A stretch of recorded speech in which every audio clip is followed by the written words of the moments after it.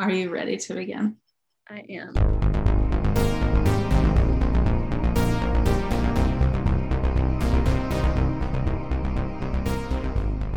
Hello, this is Sad Girl Syllabus, a commentary on media through the ages.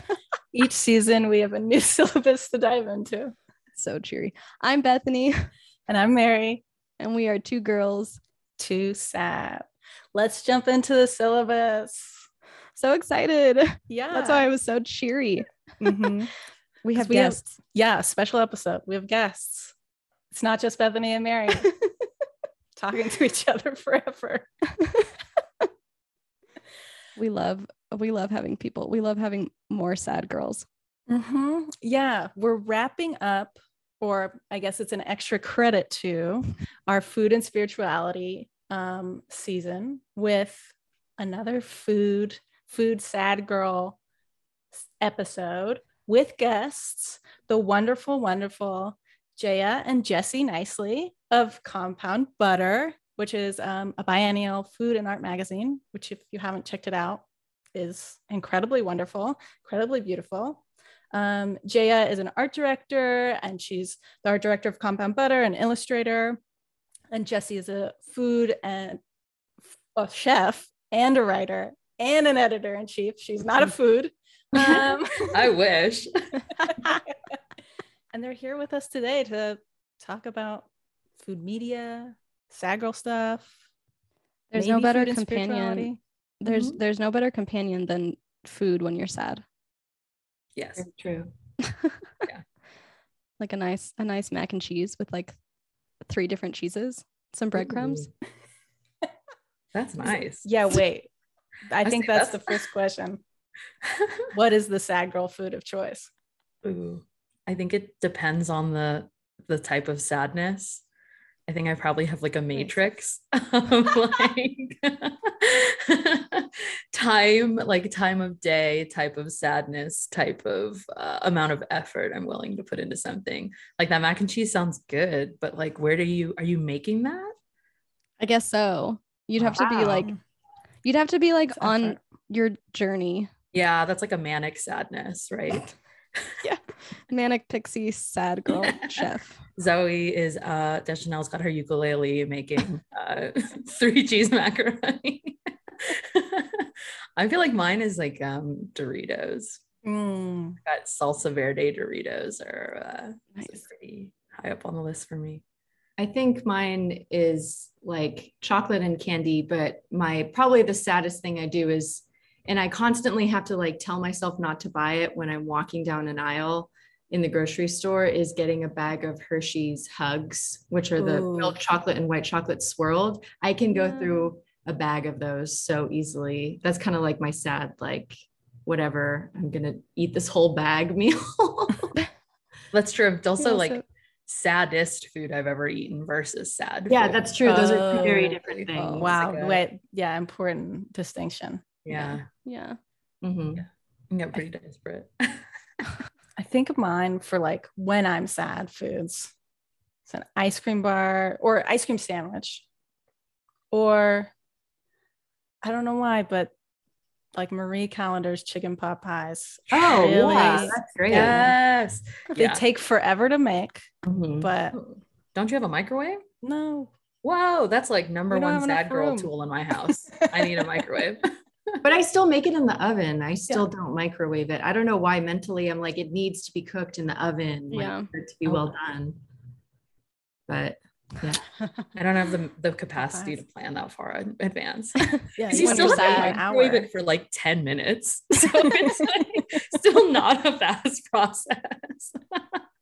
But yeah, no, that's a good one, Mary. That's very comforting. I don't want to cook when I'm sad, me personally. So it is like fast food, like DiGiorno's pizza, like something that I can just like quickly make or buy. Yeah. Yeah. I mean, when I'm like in the depths of sadness, I don't want to cook, and I'll just like get some like noodles and butter. But I definitely, That's just comforting. plain ass pasta. And but yeah, when sometimes I just like need the steps and the methods of cooking. That's fair. A big meal. I also don't have a microwave, Mary. I didn't know that you didn't either. God, you guys. We're living on the edge. The technology, they're getting smaller, so Yeah. that like you can't have some I small have one that's specifically like a little, people think it's like a TV or something. It looks like a little round white space age microwave that fits under our counter. It's like, or cabinets. It's like perfect. Well, I was gonna say it's like probably like they're probably getting smaller because like spaceships need them, like rockets need microwaves. Or they just know us sad millennials are being confined to smaller and smaller spaces. They're not buying houses anymore. We need to improve the microwave technology. Yeah. I'm just waiting for the day when we hit like Fifth Element or back to the level kind of like technology, because that'd be it for me. I want to put like a little packet in a microwave and pull out a whole pizza or like a turkey. That's Yeah. But I feel like sorry. That would just up my sad meals really high. I'd eat a lot better when I was sad. I feel like we're skewing towards a more dystopic of like Willy Wonka, where it's just like a piece of gum that has different flavors, like a whole meal's flavors. I feel like that's where we're headed. I think you're right, unfortunately. Yeah, we were talking about what is it, where you get the frozen fruit in a cup and it's like $20. Daily Harvest. Daily Harvest. Yeah. I get those ads nonstop. Yeah. I can't believe they're still around. I kind of thought they would have crashed and burned by now, but. So I've seen an argument for those. I have ADHD and I'm on like a subreddit for women that have it, specifically because we're usually diagnosed with different experience than men that have it. And so it's always interesting to see when someone kind of starts a thread of being like, what's something that seems really stupid and maybe is kind of expensive, but like saves you so much time or just helps you. And like that one and like Blue Apron and all of these kinds of food prep things come up a lot. And it makes sense, but I just like, maybe it's because I am a chef, but I feel like I can't like bring myself to do it, because also I still feel like I wouldn't do it. Like I still think I would just be like, I have these cups of frozen fruit in my thing, I'm not gonna I think it's like mine would go to waste. Yeah, and they're so expensive. I think it's the price that bothers me the most. Yeah. About it, just how pricey it is. Yeah, I would rather just have someone blend it for me in a store at that point, right? Yeah. Like the price point is high enough. That's true. And you're also like paying for all the packaging and like that crazy like frozen gel. Oh yeah. That keeps it fresh. Like that's what I feel like is covering the cost. Like, and that also just like feels nasty. I hate pouring that shit down my sink, even though they're like, this is totally safe for pipes. I'm like, is it? I don't. Wait, you pour it down your sink? What is the like gel this was in Blue Apron, I think. Oh, we're never gonna get Blue Apron to sponsor the pod. How dare you talk about our gel like that? For Daily Harvest. We could reach out to HelloFresh, I guess. Okay. The competitors. But like the frozen stuff, the packs that are frozen, they feel like ice, they behave like ice, but then on the bag it says like you can let this thaw in your sink and then just cut it open and pour it down the sink. But I don't really know. They might disclose what substance is in there. I'm not sure. I didn't take the time to read, but I was just like, this feels gross and nasty. And I was like, I think all of my money is going towards this and not the ingredients. It's like the 50s where they're like, oh, cigarettes are fine. And, like we're all like learning. And then in the future, we're like, I can't believe people put that down the sink. I know we're supposed to like trust science, but like sometimes I still don't. I don't know. Like, what is that stuff? Well, and that's the thing is like you can like science is is a procedure and it takes like years to figure it out. And it's like, don't trust technology though. Yeah, that's fair. That's fair. Or anyone selling you anything, right? Yeah. So Yeah. now Speaking of, buy compound butter. Yeah, actually, maybe we should talk a little bit more about the magazine and kind of how you both came to it. I don't know if one wants to start or anything like that, but just, yeah, kind of your background and how you came to be in food media, write about food, have other write about food, and also beautiful art of food, which is really cool that Compound Butter does. Okay, I'll start. This is Jaya, by the way, and just so people know whose voice is whose. We're doing really good hosting job. No, that's on me to introduce myself. I just am always traumatized because we did a radio thing a long time ago, and we were supposed to introduce ourselves, and I totally blanked and never did, and Jesse had to do it for me. So now I'm like very much like I'm Jaya, but Jesse and I are cousins, and even though we were cousins, like our family kind of grew up we were like far away from each other. We were separated. So we weren't really super close until our 20s.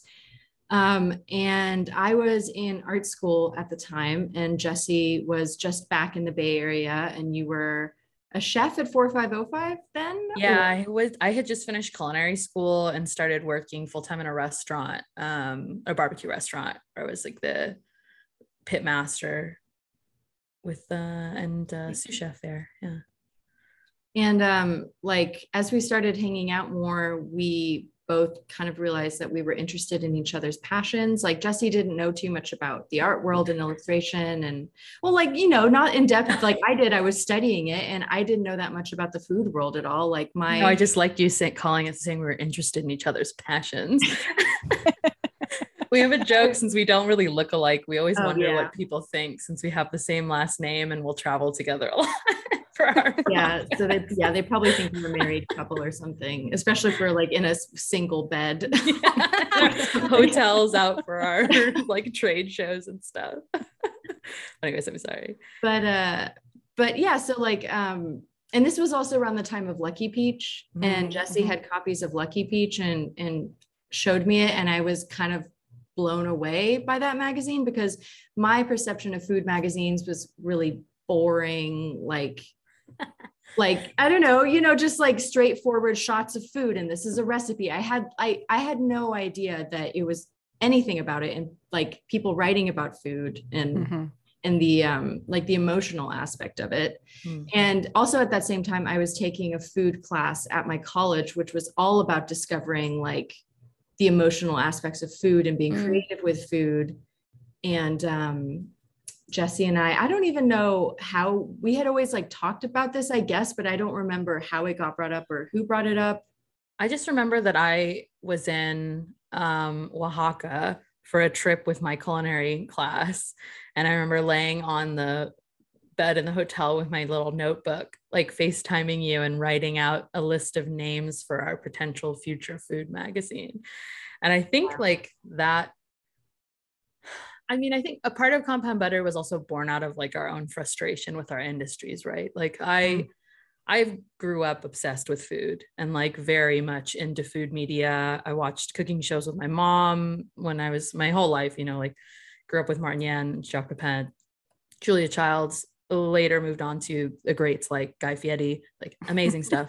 And so I was always very keyed into that aspect of food, of like kind of my own emotional connection to food and like interest in different food cultures. But going to culinary school, it wasn't eye-opening. I already knew it was like that, but it was a very much like all my teachers were dudes.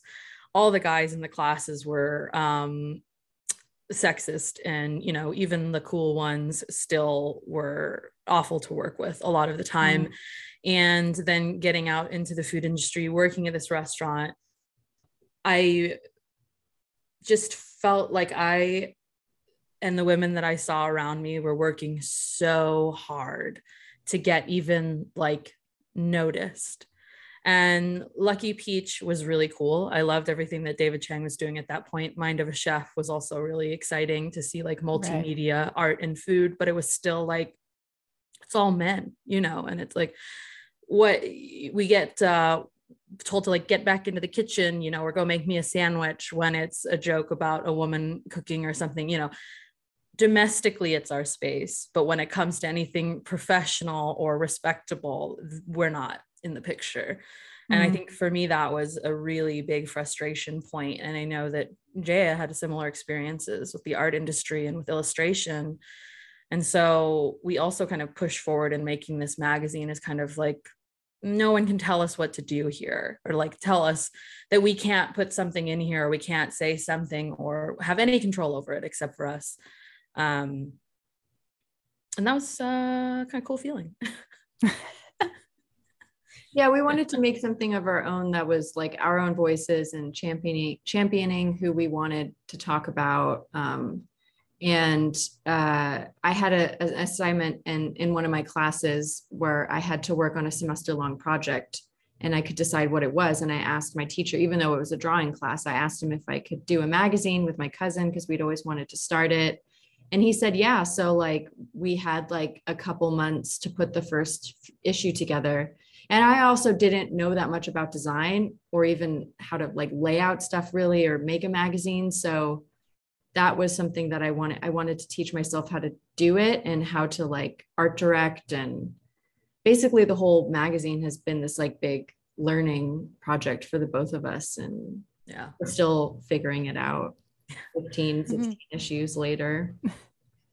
Yeah. So when was the first issue out? 2014. Wow. Yeah, December Wow. 2014. Yeah. I remember I had it at my grad show when I graduated Art Center. Oh, amazing. That's a really long time. Yeah. Yeah, you're almost, I mean, in a couple of Yeah. years, a decade. Yeah. Oh my God.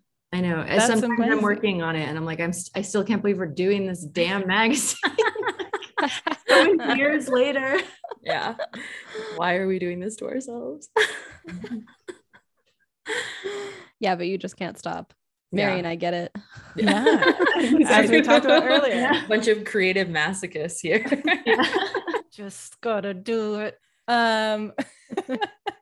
We can't stop.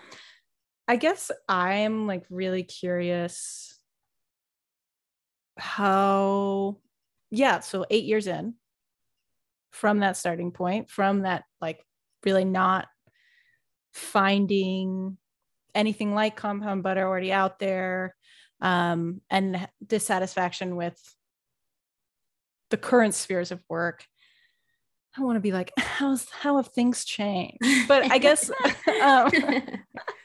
but how I'm curious, like how you currently view both the magazine and where it's currently at, and then also both of you are still actively working in those various fields, and like, do you feel like it's still kind of the same? For me, it's like, I feel like the last 2 years, food media did like a explosion. Yeah. Where there was a huge conversation of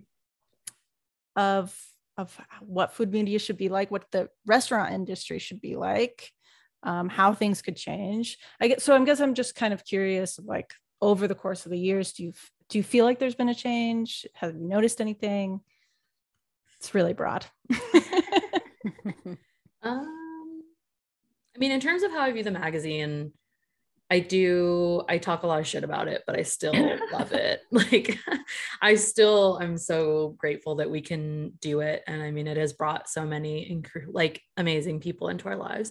Mary, and now Bethany, like we have just such a great network, and it is really fun to be able to like push yourself and try and do new things creatively every, twice a year at this point.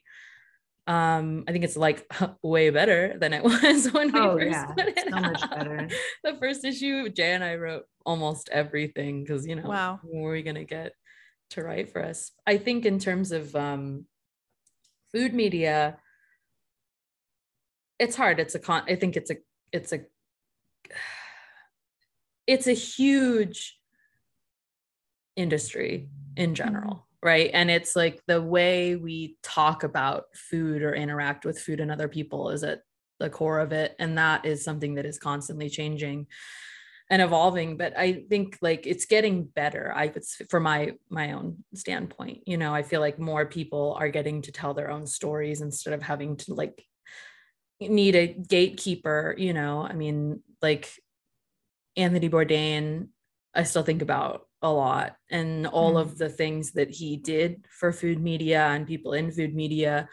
But I think a part of me still sometimes was frustrated that he needed to exist, you know, to get people to care or be interested in these things.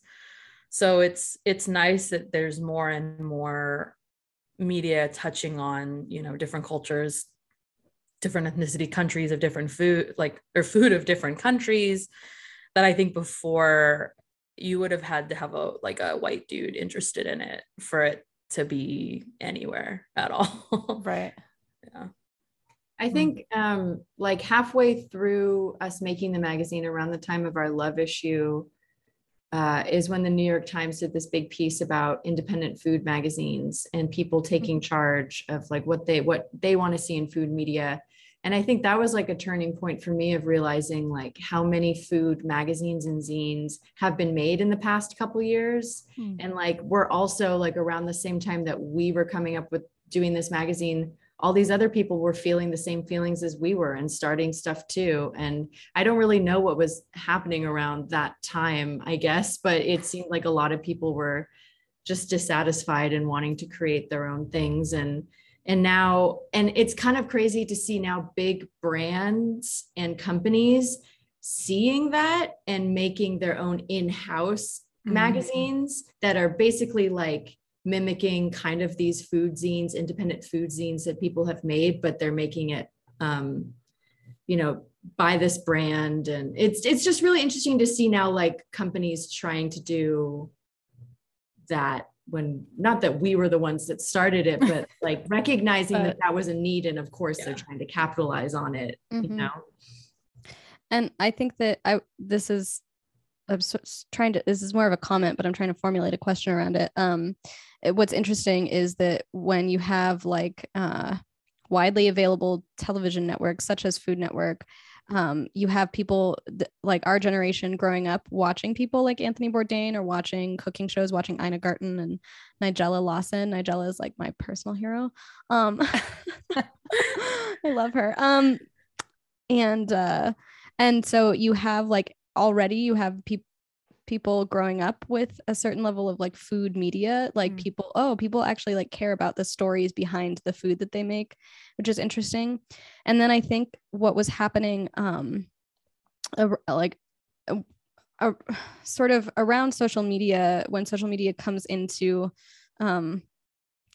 being, people are like first using it as a tool just to like connect with each other and whatever, but then you have but then people like realize that, the sort of the analog version of social media, like you can just sort of like publish whatever you want. The analog version is like zines and like your own sort of independent publishing, whatever. And then people realize like, I can actually like broadcast, like I see who or what is missing from the conversation, and I see what themes are missing from the conversation. And so now I can like make my own sort of platform and sort of like, and if you want to publish a hard copy of something like a tangible magazine or a zine or any book, like you have access to a market by having access to social media, things like that, and like the internet, and just like getting your stuff out there. And it's just like incredibly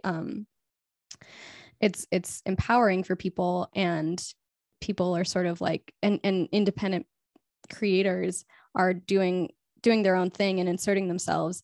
And yeah, it's true that now brands are sort of like trying to capture that energy, and it's just like, well, you can't capture it, and it's because you're like fundamentally not creative.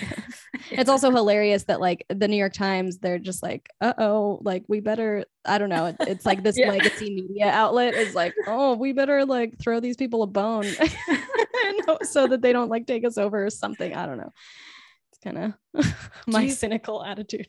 Do you think if brands are latching onto it as like, I don't know what, like a more authentic voice, or the appearance of a more authentic?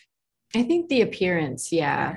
the appearance of like being more relatable, like they're always like wanting to work with local people whenever they do an issue about like, I've like been approached multiple times with different magazines of like, they want to do a Los Angeles issue and they're like, we want to work with as many local people as possible and do this and do that. We want to like be like, give them as much creative freedom and stuff. And it does feel like it's just their PR. Like they're trying to show that they're not a faceless corporation and that they are cool and, you know, real or whatever. They get it.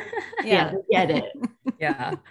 It is wild to think about like how much social media and the internet has just like kind of blown the lid off of food media too in a lot of ways. Cause like I remember finding like a food blog probably when I was in maybe like a senior in high school or freshman in college. So maybe kind of late to the game even, but that it was so cool.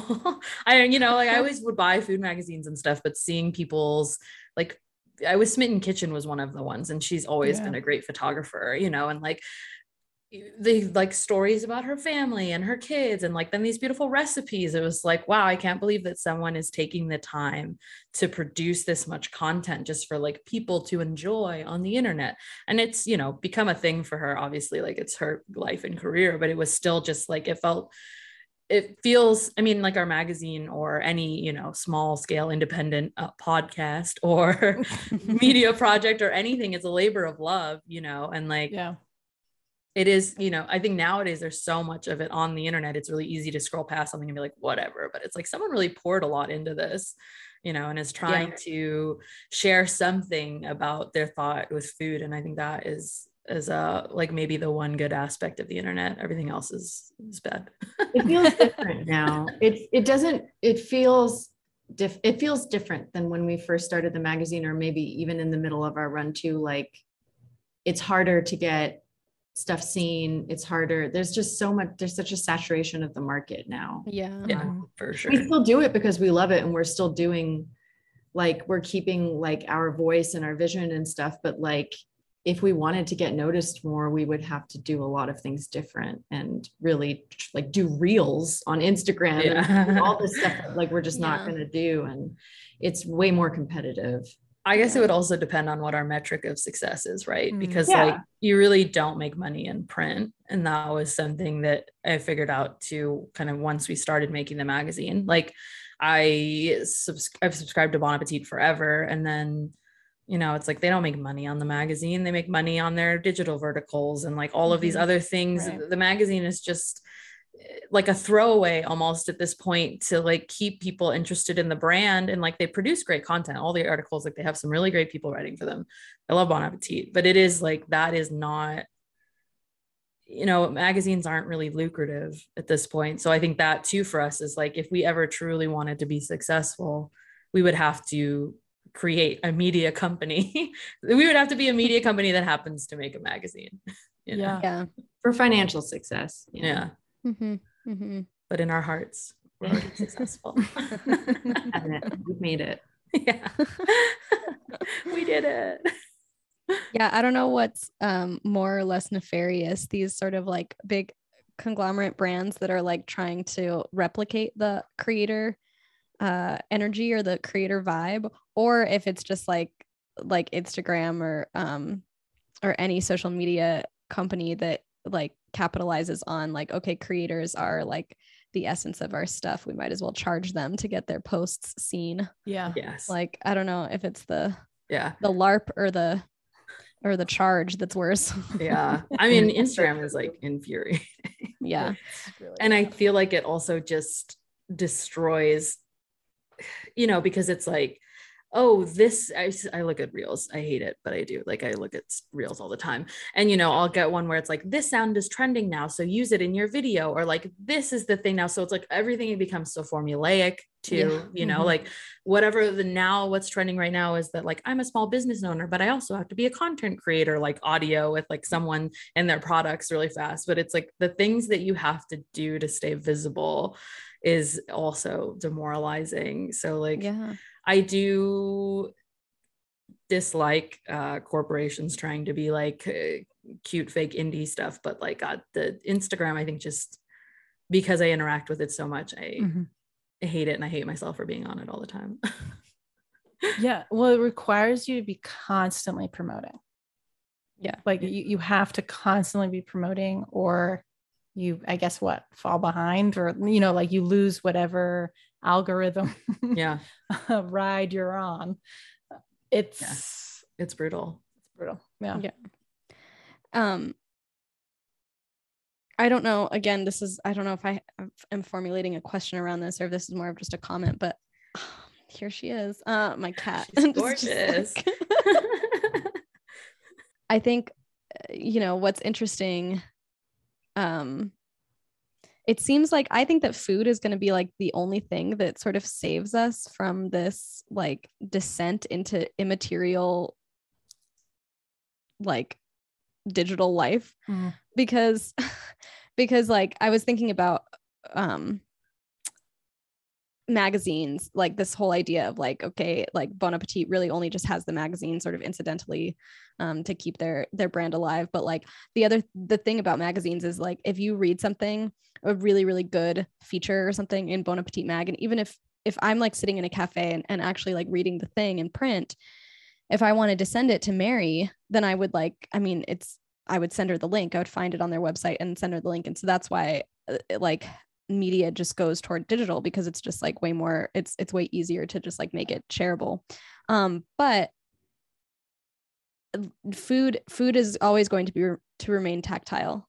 Food is forever. Like if you're going to share a meal with someone, like you're going to have to be in their presence, and it's going to have to be like this like tactile, like, obviously people over the course of the pandemic, people have had meals over Zoom with each other and things like that, but obviously it's not the same. But I think that it's just interesting. It's sort of like, it's very much a precious glue. I think that that's also why people are taking an interest in food, and like, there's many different factors at play, trying to be more sustainable, trying to be more local. But I think that people understands that like it's truly like the heart of culture and like social culture.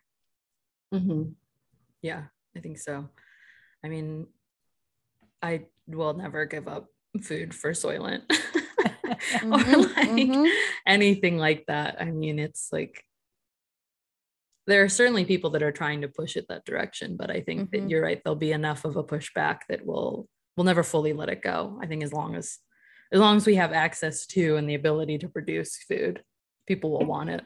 Yeah. I think there's a growing number of like younger people that are promoting or making their Instagram presence like all about cooking again. And like I think about like people like Bettina, who is she has this Instagram account where she's posting food she makes, and she does it for herself, but she's like showing that like can just be for you and for fun, and it doesn't have to be something that you make like your job, or it doesn't have to be something that's annoying and hard. And I think that's important. And like what we tried to do with the magazine too is show that like food can be more than just food. Or even if you say you're someone that doesn't care about food, like that's not always necessarily really true, because there's so many meals and things that have affected us in our lives that if you really think about it, you're like, oh yeah, like that is like a core memory that I have centered around a meal or a packet of crackers or like something. It relates to every facet of our lives. Yeah, I mean, this whole season, which was like food and spirituality, it was like everything that you could ever think of was related to that topic. And that like you really can, bring a group of people around a faith through food. Like there's so many elements of eating and eating together that solidify bonds. Yeah, I think that, sorry, were you nope jumped in there? I think that there's like, if humanity's like distinguishing factor or whatever for the human condition is like being self-reflective and like conscious of your own whatever, that automatically like folds into a sociality, like everybody's social with each other, and ritual is what comes out of that. And so you have this thing like food, which is a consumption of sustenance and nutrition. That's something that is like universal amongst all living organisms, but then you marry that with something that is like uniquely human, air quotes, and so that marries like this ritualization like surrounds food, and it really like captures something that's like distinctive about us. Yeah, we did a tradition issue, and initially I was like kind of hesitant about it because I was like, when I hear the word tradition, I just negatively think about things like attached to it. And like, I think it's like, I think of just so many traditions that are so dumb, but because they're a tradition, we have to do them through the years. And like, how many people are forced and subjected to traditions that they don't want to do, or rituals that they don't want to do, but because your dad likes this, you got to do it or something, you know, like where it's like a family thing. But then Jesse was so much more positive about it and was like, and brought up a lot of, you know, of course, like there's so many great traditions, and like, I consider myself like making my coffee in the morning a ritual, and that's something I really like. And it is a ritual, like having the actions of grinding the beans and pouring it and doing all that stuff is soothing. And that's a small little thing, but it is like your own little ritual, and everything can kind of be defined that way. Yeah, absolutely. Have you seen the meme that's like, it originated with Psy Swoon, who's an Instagram creator, but it's the meme, the feminine urge to have breakfast for 5 hours. Oh, I've seen like the feminine urge ones. Yeah. If I could just have every meal, if I could just spend all day eating, just like one long luxurious meal, that would be really nice. Yeah, I would love that. Yeah, I mean, but yeah, there's a lot to be said about being able to share food with people and to like connect with them that way. I think also sometimes, though, I guess maybe specifically when I'm thinking about spirituality and food, I do go into like maybe the more negative of sometimes thinking of food as being a way of like wielding power or manipulation. I think about, you know, I got tricked into going to church because I was told we were getting McDonald's breakfast. And that's the thing for a lot of kids. Yeah, you know, we did, but not till after. But it is like, there certainly are things about eating and food that can be, you know, not as nice, I guess. Not as positive. Yeah, I mean, I feel like we talked a lot about diet culture as well, and it's like sort of a new spirituality. Do you ever have to like deal with, I've never seen anything obviously from Compound Butter that at all relates to a diet, but like that kind of like wellness culture, which is really diet culture. I don't know, does that ever come up for Compound Butter as like we've gotten submissions about that topic, but that's not really our jam.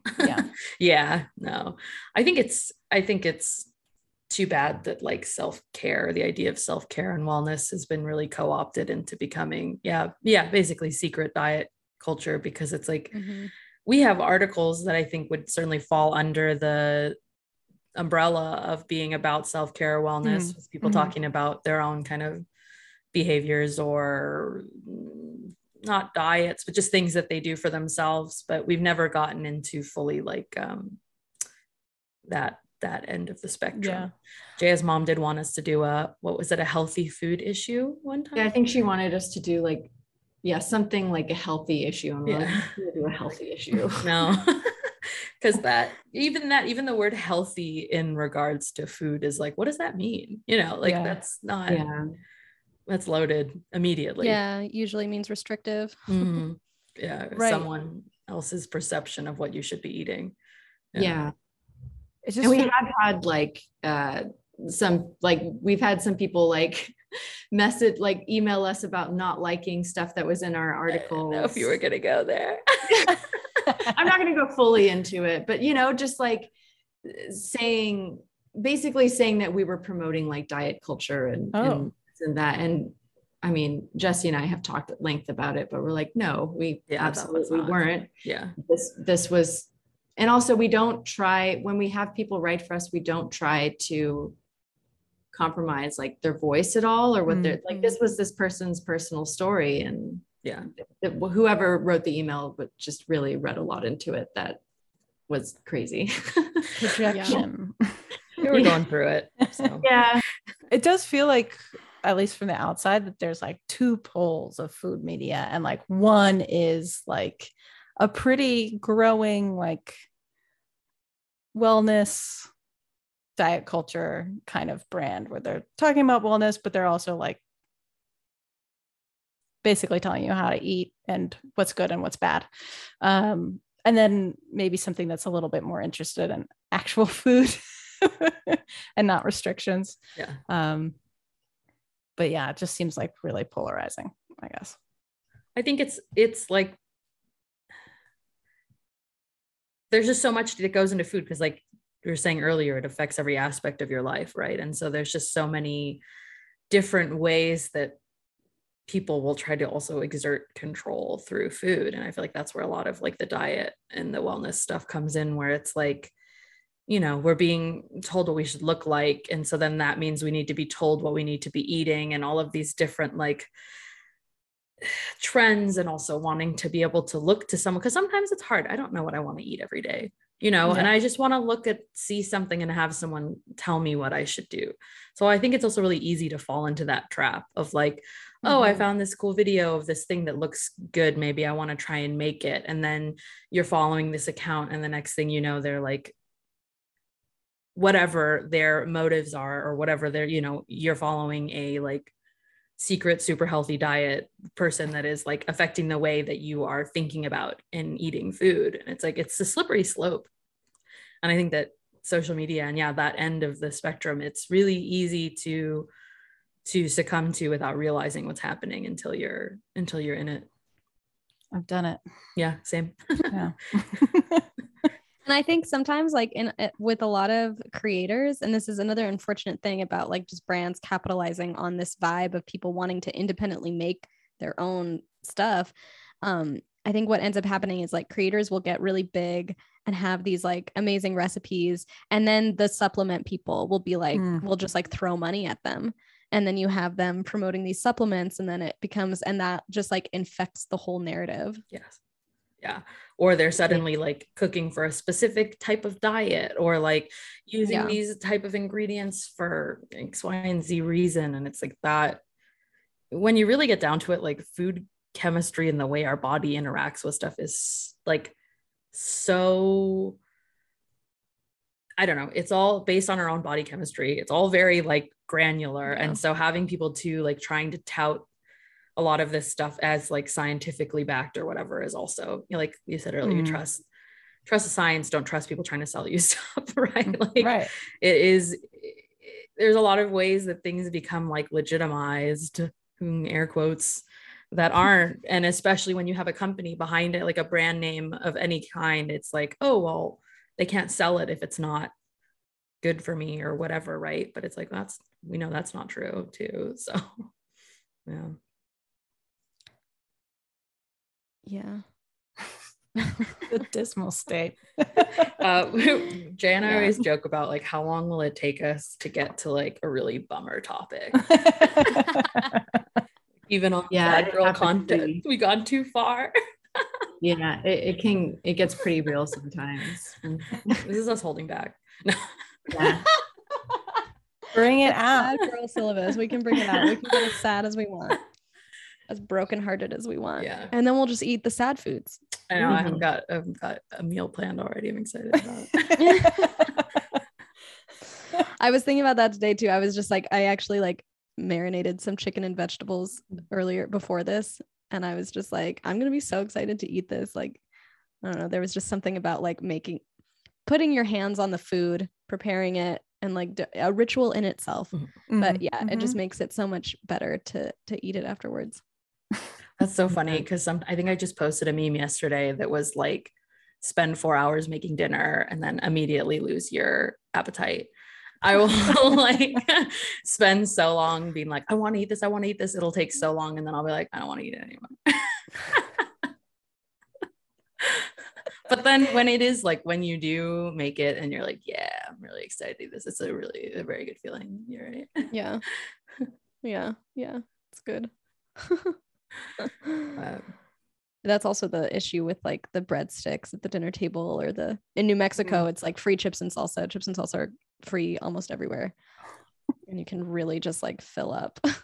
I love a free pre-meal meal though. Yeah. That's so clutch. Yeah. Though I have ruined a meal because I ate too many chips beforehand. And I could barely eat the meal. And you just have leftovers. That's lunch for tomorrow sorted. True. It's perfect. Yeah.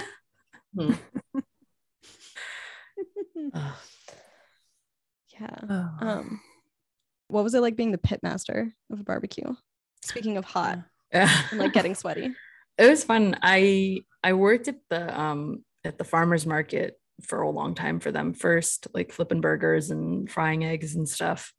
And then we finally opened the barbecue restaurant, and I had never worked in an environment like that before. It was pretty wild, of just opening a restaurant and then also being a popular restaurant. So we were just like jamming 24/7. But when I got to be the pit master, it was actually really nice because I would get to work at like 5 a.m. and there wouldn't be anyone else there until like 8, so the first part of my day I got to spend alone, like listening to whatever I wanted to and just kind of like poking meat. You gotta like shake ribs to see how they're doing, poke briskets, see if it's finished, put some wood in. It was very like nice and quiet, and I just had my opening ritual of like making myself breakfast, getting certain meats on there. And it was a hard job, for a lot of reasons. It was physically demanding and also just like schedule and life demanding, but it was nice to be able to be so connected to something, because I had to check on it all the time. I was like constantly looking at this meat and being like, are you okay? Are you not? Are you ready? Like it was very like, it felt very intimate in a lot of ways of like cooking something that takes so long. So I really got to spend a lot of time with it, which was nice. That is It was cool. That is really nice. I would get so afraid though when the delivery guy came, because I would forget what day they were coming sometimes, and then it would just be 6 o'clock in the morning and there's someone like opening the door to the restaurant while I'm by myself. I had multiple like near heart attacks, but otherwise it was really nice and peaceful. It's actually funny because I feel like I love reading bakers or pastry chefs talk about their job, and it's a very similar thing, and it's very ritualized of like, this is what I do in the morning, and like this is exactly like how my day goes, and it has to be, of course, but it's all about that's like slow process, and then you check on this and you roll that out. It's also tactile, which is really nice. I thought about being a baker, but I was like, I can barely get out of bed at 5. Like there's no way I'm going to be somewhere at like 2 or 3 in the morning. Like I can't do it.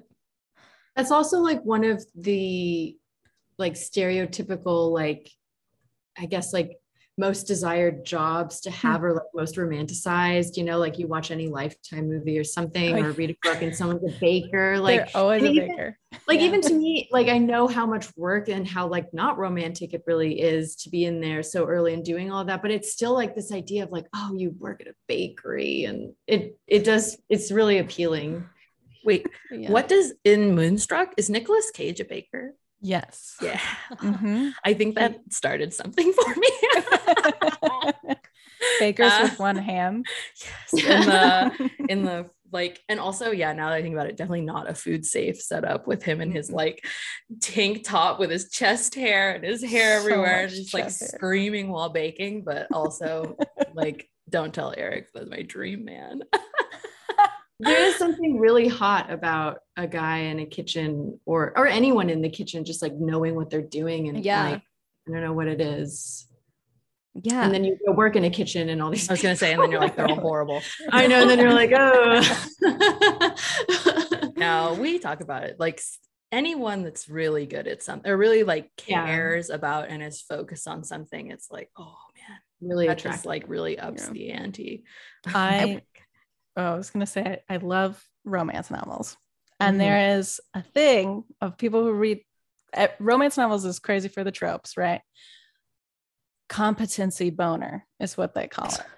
They're like, so if they have a character who's just like good at stuff, anything really, you're like, oh, now I get why she loves him. He can do one thing, you know, and that's it. Competency boner. Oh my God. I mean, I have had crushes ruined because they are not good at their jobs or weren't smart in school. Not they have to be smart, but just like weren't doing the work and stuff. And I'm like, I'm less attracted to you now. Yeah. And that's probably bad. Well, it's so funny that it's like a term like competency boner, because it's just like, what have we done as a society to like produce an excess amount of people who are incompetent? And like, we know that that's like gross and disgusting. That's so funny. Competency boner. Is it usually like in the books, Mary, is it usually like directed at like do women get the competency boners? Because most of the dudes are incompetent. I think so. Well, as I you know, it's like both. It's like as the reader, you're like, I love this character because they're like so good at things.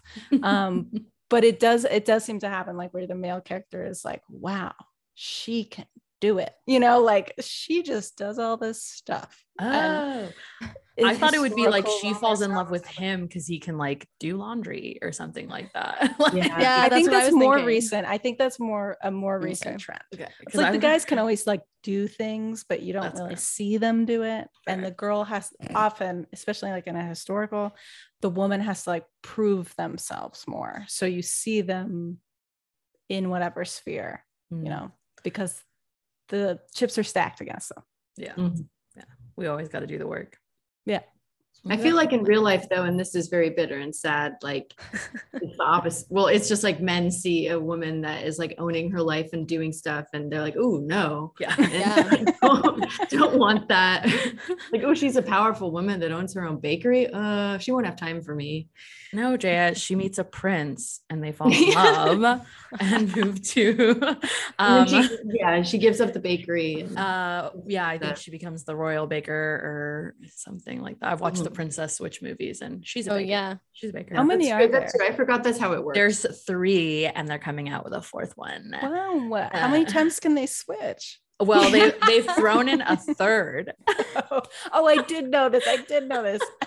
Wait, maybe they've made 4. Okay, no, so it's like 3. Yeah, it's like a throuple, but yes, triplets of like strangely related, whatever her names are, but like Vanessa Hudgens. I do love though. In like my parents really love Hallmark movies, so whenever I go to see them, we're watching Hallmark Channel, and food in those movies is the funniest thing. There's one called like A Christmas with a View, I think, where my friend and I were talking about it. It's this woman who is, I think she's like the bartender at a restaurant, at a hotel, and they bring in a new chef, and the food styling is to the point where it's like, do you think the person who did this has ever eaten before? Like one of the meals they put out is like it's pale enough that it has to be raw, like frozen chicken cordon bleu, garnished with slices of kiwi that still has the skin on it. What is that plate? Like, you eat, everybody eats. Like, what is this? I love watching like food B-roll and styling in movies like that is always so entertaining. And food styling was not a thing I really knew about before Compound Butter and getting more into the food world. And like, it's still a thing that a lot of people don't know about. Like my own parents are like, that's a job. And it's like, yeah, like you're going to have someone else just smack some chicken and kiwi on a plate. Like get a food stylist in there who knows what they're doing and will prepare and make or like style a delicious meal. Like, that movie, they blew all their food styling budget on ornament shots. Oh my God. Yeah. I mean, I love like, Yeah, I love food styling and stuff too. Like I love the videos of like McDonald's food shoots and everything. And like that one recently of like how they make the sandwiches. I never thought about this before, but like in a Subway ad or anything, where like the bouncy sandwich was like everything's on like a string and they cut it and it's all dropping at the same time. Like I love that. I don't know why bouncing food is such a hallmark of like food advertising, but it sandwiches does appeal to me. Bouncing sandwiches. Like when did it happen? Like why do we want to see food falling and bouncing and everything? There's something like about the inertia that is like bouncing in my mouth. It makes it juicier or something like that. I think it's like really sublimated repressed sexuality. Like if you think about like boobs bouncing and stuff, like I think that it, and like just like flopping organs. I don't know. Wow. Now I'm not gonna want the sandwich. Yeah. I mean, when I was a teenager, like the Carl's Jr. one, that was like coming into the zeitgeist. Right. That was a big thing, and like food was definitely associated with that. Yeah. It's funny though, because I feel like we don't fully ever cross into like the sexualization of food in that way. Like Carl's Jr. got pretty far, but yeah, instead we just have to have like a placeholder bouncing sandwiches. Well, now for Pride, we have, you know, campaigns from Burger King with like, are you a top or a bottom? And I saw the post on Twitter today. I saw the Postmates one about bottom friendly food. They have advertising for that out now. Wow. Mary knows we had a little conversation about that earlier this week. Wow. But yeah, the ads are out there and they have like a food scientist. And that's so funny. And Burger King, it's like the bottom end of the sandwich is the bottoms. Oh my God. Yeah. It's funny because again, back to Jay and I having a weird relationship. She and my boyfriend and I, we all joke about being a throuple now. And we were talking about those, and Eric and I were immediately like, we would do the tops. We would get the top burger. And Jay was like, I get the bottom. You assumed that I was a top. You're like, it's funny that we'd all get tops. And I was like, actually, I would get the bottom. Yeah, so that's why you balance us out. We need you as our third. Can't have 3 tops. No, just too much. Yeah. I mean, in terms of though, like food and spirituality, what are your thoughts? I'm sorry if you've gotten into this already though, in terms of it, the more like sensual side of food in relation to that. We wanted to get it more into that. Yeah. I don't think that we did this season yet, but no, we sort of hinted at things like aphrodisiacs. Yeah. And I think that there's like, well, this is also something that is so like sexuality and sensuality, like something that makes it so distinctly human is because there's an element of like animal and just like, and just anything living, like just biology in general. And yeah, I think that there's just something that's like 2 elements, like the perfect storm coming together of like, every living thing has to reproduce and goes through like a reproduction mode. But then there's this, like the feedback and like the consciousness feedback that we get, at like that we have as humans. And so like that capacity to like bring to like ritualize sex and like, and the fact that there's different desires and like mimetic desires that like compound on each other and stuff. And so, and like food aids storytelling. That's my main point. That was a roundabout way of saying that like, I think that food really, and I don't deny that there's like chemical, like aphrodisiacs and stuff, like chemical stuff happening that makes you like more aroused or whatever. But I think that there's like this element of like myth that's allows them to play on each other. That was so eloquent. I was just thinking like, oh yeah, biologically it makes sense because everything is horny and hungry at some point. Those are like the 2 things that drive us. Yeah. You put it much, much better. Desire for food and a desire for sex. Yeah. When those 2 meet, things can definitely get a little wild. Well, we have also talked about how like food, how they are conflated in like repression. So you repress diet to also repress like sexual urges for like a lot of different groups, or like eat a certain way, because you're afraid of too many sexual impulses or the incorrect sexual impulses or anything like that. Interesting. Yeah. So there's like also the reverse is like controlling your diet means you're controlling sensuality in some way.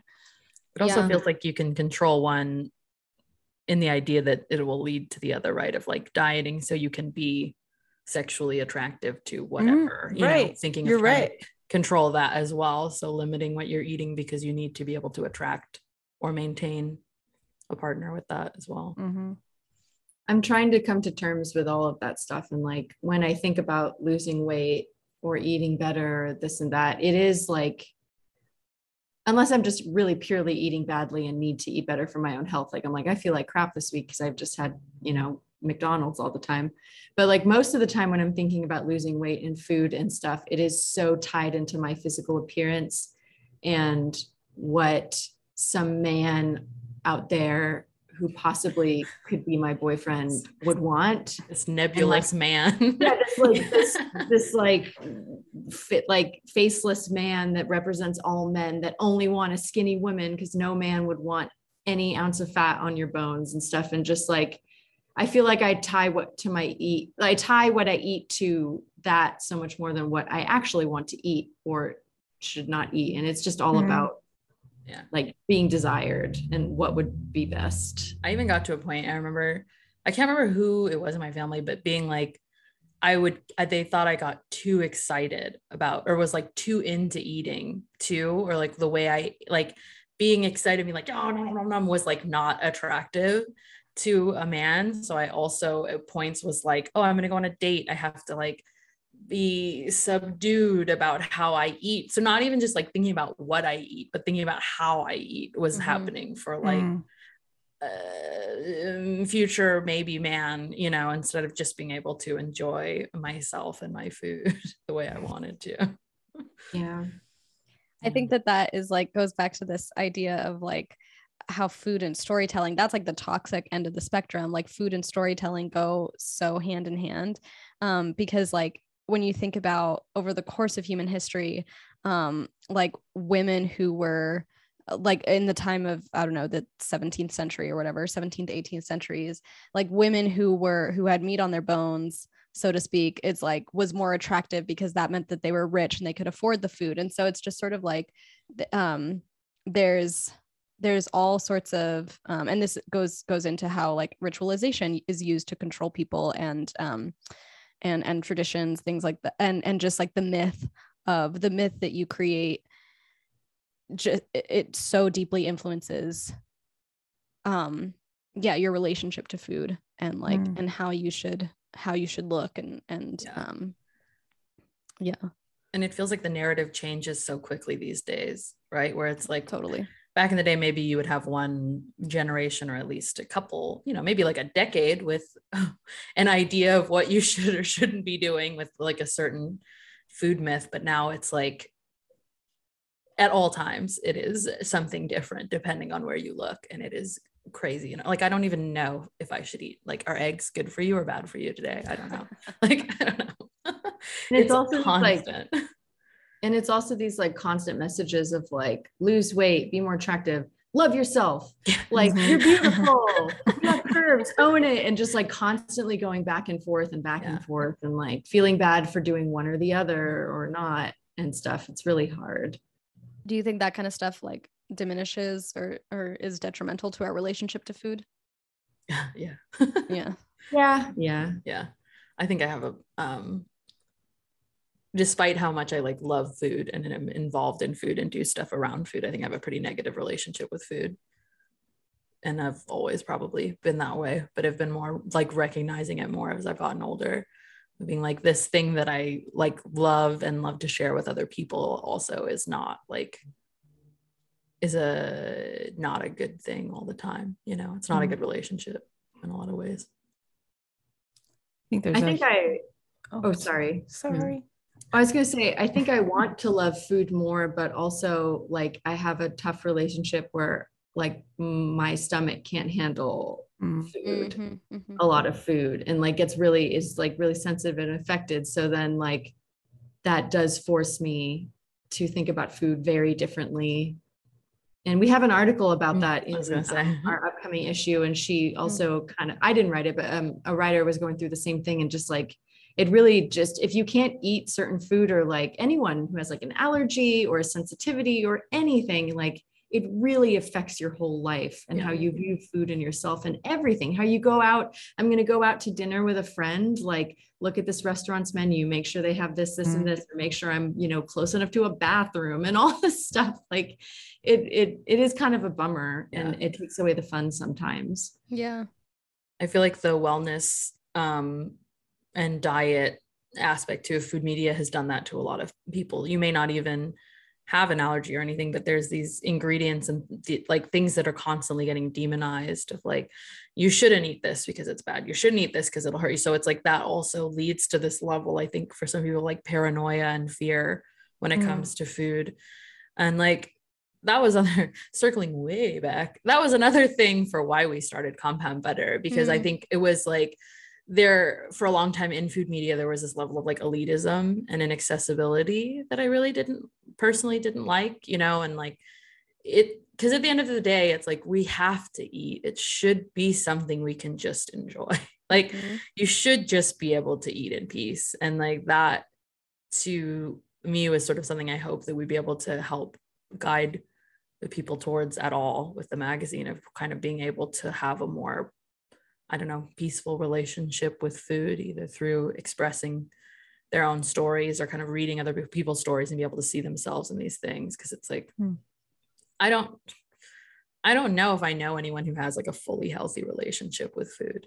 I don't even know what that would mean at this point, like I know people who eat healthy, but not even for healthy reasons. Too healthy in itself. Like you see people that eat too healthy, and it's like, that feels unhealthy. The amount like that the restriction, the restriction and dedicated to this, and feel bad if you have just a little bit. Like that's not healthy either. Yeah. And it can take over your life too. Just like the amount of time you have to think about it. Yeah. I'll get obsessed with food. And that's like when I'll have like spirals of just being like, I shouldn't be eating this, or I should eat this, or I should, and it's just like hours spent like thinking about what I should be eating or shouldn't be eating, or like trying to plan out my day around a meal or something. And it's like, this has taken all of the joy out of this experience. Now I'm just like upset and stressed out. And it's like that, it shouldn't be that way, And I think that there's like I think that a major culprit of all of this too is just like the amount of like, I mean, this has been sort of the running joke on this season of the pod, but like microplastics. And microplastics, I use that term super broadly. Like, not only is, yes, there are microplastics in the soil, but also like this, like just it's so poisoned. Having food being like literally manufactured elsewhere is just like totally, that is not good for you. And then how are you supposed to have a good relationship with food if like you eat this stuff and you have like a belly full of poison? Like you don't feel good after you eat that. And so then like the satisfaction of food, which I think is really important. Like not only do you need the nourishment, obviously, but you need the satisfaction because you have a desire, you have a craving. And so that is like, that really sucks. And I sent this article to Mary a couple days ago. It's an article in Palladium that was like, what was the headline? It was something like total clickbait, but it was actually really, really good. It was like, modern diet is a biosecurity threat. And it was basically saying that like completely Americanized food, like ruined indigenous cultures, indigenous populations for a long time, like totally ruined, like diets, really like colonization diets, like decimated populations, things like that. And like we have more cavities now because of like processed food. So I think that that's also such a huge culprit. And it's why toxic food media can control us, and like wellness experts, air quotes, can control us so easily. It's because like they can sort of act like saviors but like, and say like, oh, this supplement will help you and like you should do this diet and stuff. And it's just like nothing is gonna save, like there's a point at which nothing will save you, because it's just like unless you can like, and that's also, sorry, I'm rambling, but like that's also why like I feel like the local thing has really blown up, because people realize like, oh, if I can like talk to my farmer. That was like one of the most profound things when I moved to back to New Mexico. I was just like, oh my gosh, I'm like talking to these people who have like grown the food. I feel great after eating the food because it's like coming from good rich soil, and like talking to my egg guy about like what all black chickens are laying my eggs, and I'm like, great, I can have Goth eggs now. And like I think that is also like, that has vastly improved, because I like feel way more directly connected to it. I know that was such a long-winded thing. No, I mean, it's interesting because it's like thinking about that too, and just like the effect it has on us, you know, and also just on the environment, and also our own like stability in terms of food production. I mean, like the American diet is so bad for us. It's so bad for the environment, and it's precarious. I mean, like we rely on a very specific agricultural system that could collapse because of like, you get into like monoculture and all of that kind of stuff too, where we just use like such specific varieties and ingredients that it's like, it feels, I think I grew up in Berkeley and I always was like, oh, hippy dippy, like that's whatever, that's silly. Like, but now, you know, I love going to the farmer's market, and it is so important to have those connections and to be moving towards smaller production and smaller food systems, because when you're not poisoning yourself, and two, it feels like you're kind of taking back control to a degree, right? Like, because if you're so reliant on this diet, you can see that it just destroys people's bodies. Like it's not like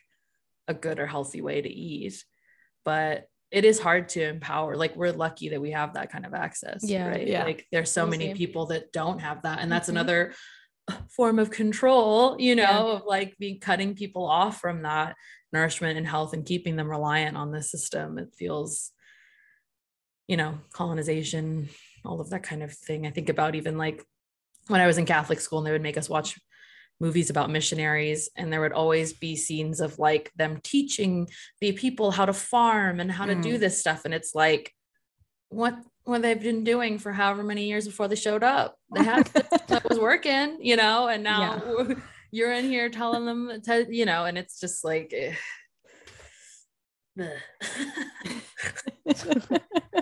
I'll make this story quick, but I have a coworker who is a historian or works a lot anyway in history and archaeology, and she has this hypothesis. This is not confirmed for the listeners. This is not confirmed. This is a hypothesis. This isn't even a theory.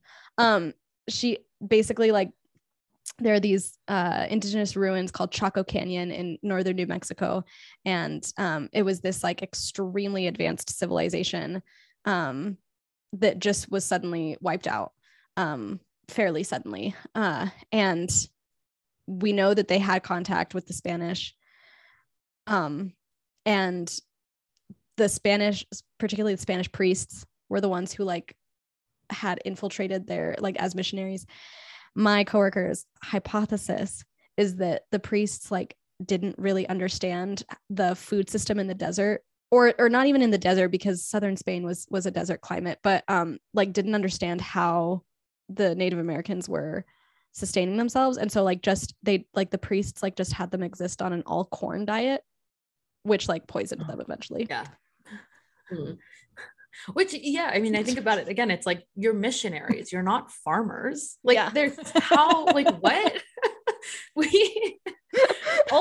Throughout history, people have been telling other people what to do with no proper background of knowledge. They're taking the like metaphor of like spirit over flesh, like way too literally. Yes. Oh my God. Was their movie Silence, right? Oh my God. Yeah. Yes. Yeah. Piety is suffering, and suffering is starvation, and you know, theme of this. Yep. It always comes back to religion. So I'm just clearly not pious enough. That's my main problem, you know. Yeah, I guess maybe that's true. That is like when we see larger people like there is that mental connotation of like starvation is pious, and like what we just said, and like when you see someone like you have this, whether you know it or not, the subconscious association through religion, through our culture, through everything, and it's so messed up. Well, because also we're supposed to be in his image, right? And like Jesus and God are always jacked in all those paintings. So if you don't look like that, then what are you doing? You know, you don't have a six pack. Like, get thee to the gym. Getting ripped for God. Yeah. I'm sure someone is doing that, and I'm like, actually, wait. Oh yeah. Have you ever seen Righteous Gemstones? Yes. Yeah. In his image. Yeah. I live right by a church that feels very in the vein of Righteous Gemstones, but like if the son who does the workout stuff, if he started a church, it's like a very hip Christian church, and like everyone wears white and has like the you know sun hats and like that. Yeah, the sun hats and stuff. But also I could totally, they're also all like skinny and beautiful and stuff, and I could totally see that being there. Interesting. Like Jay and I've been talking a lot about Mormonism because we just watched Under the Banner of Heaven. And I used to work at a company that had I worked at a tech company as a chef. Don't tell people. And we had a call center in Utah, so we would have folks come out, you know, to do trainings, and they were always, I feel like, I know it's not specific to Mormonism, but it's like that focus on like appearance and like maintaining yourself physically being baked into the religion too is so wild. Like I don't think I don't know, like in it, there's a scene in the show where he like has a couple French fries, and it's like he's being tempted to have French fries from McDonald's. It's like, that is such an intense level of control that you've given up to this church where you're going to get a planet if you don't eat French fries. Like the connections of like, You don't get a planet. truly, But the only way you can convince people to do that is by promising them the world and heaven and everything. That's the only way people will do it. Yeah. So, which in itself is like, I don't know, get too much into that. It's just like, but yeah, it's wild. But it's also funny because I think about when I would go to church, we're bribed usually with food, or you know, we were, the only times I like prayed outside of when I had to go to church was right before we ate. So it was also like this like push and pull of like, I'm being told I'm eating too much, I don't look like whatever, but then I'm also being bribed with food, and like like there were so many things now I think about it where like my tension between like being motivated by wanting to eat and do and indulge in this thing, but then also being like told that I shouldn't be doing it. And I remember going with my aunt after church to like buffets, or like there was always like, we're sitting in church, we have to be good, we have to make it through this thing so we can go and like go nuts and overindulge on this thing afterwards. And it's like that even now feels so hypocritical, but I feel like it's such a tenet for a lot of people too, of like, why can't we wouldn't do most things moderation? We wouldn't do most things without some reward. Yeah, sometimes we get donuts after church. It's like a really big deal. We never ever got them, and it also was often like it could get taken away very easily depending on how you acted in church. The threat. And you would do anything for those donuts. I would service. I remember distinctly feeling so left out from communion. I was so mad that I couldn't eat the thing, and I fantasized what the host would taste like when I was little. We were the same. Are you not baptized? No, I this was like up until I was 9.